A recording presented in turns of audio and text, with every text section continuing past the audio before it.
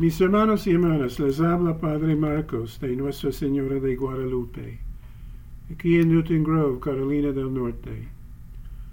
Hoy es 2 de abril, Viernes Santo.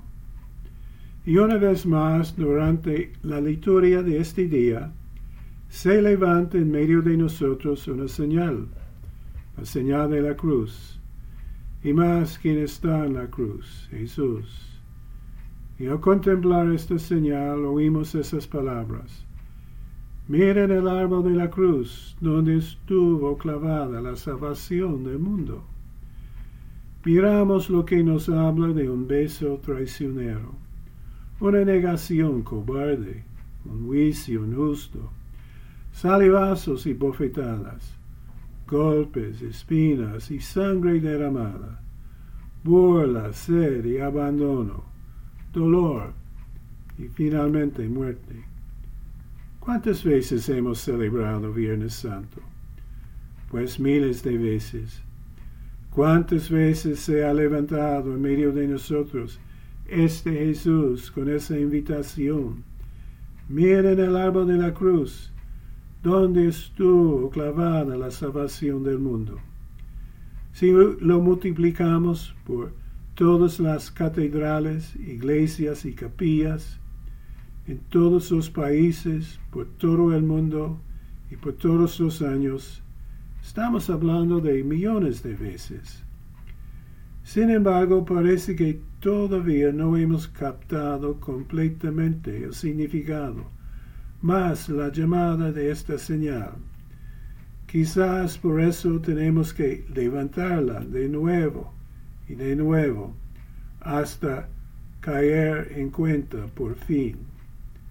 Y cuando miramos a nuestro alrededor y vemos lo que está pasando en el mundo, cuando miramos dentro de nosotros y vemos lo que está sucediendo, nos damos cuenta que todavía continuamos crucificando, traicionando, negando y abandonando, torturando al otro, por ser que sea la razón.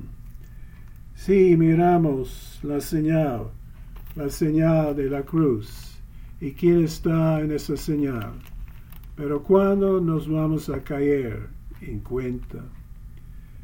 Miramos a quien fue y todavía es levantado en medio de nosotros, y vemos como Él cogió odio y lo transformó y devolvió amor.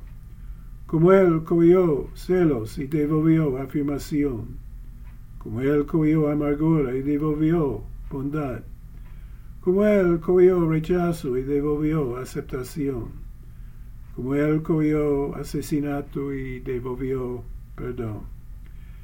Sí, se levanta en medio de nosotros una vez más, luego de tantas veces ya, y quizás esta vez vamos a caer en cuenta de verdad, suficientemente para decir: ya basta a nuestros odios, celos, amargura, rechazos y asesinatos grandes y pequeños que cometemos de día en día.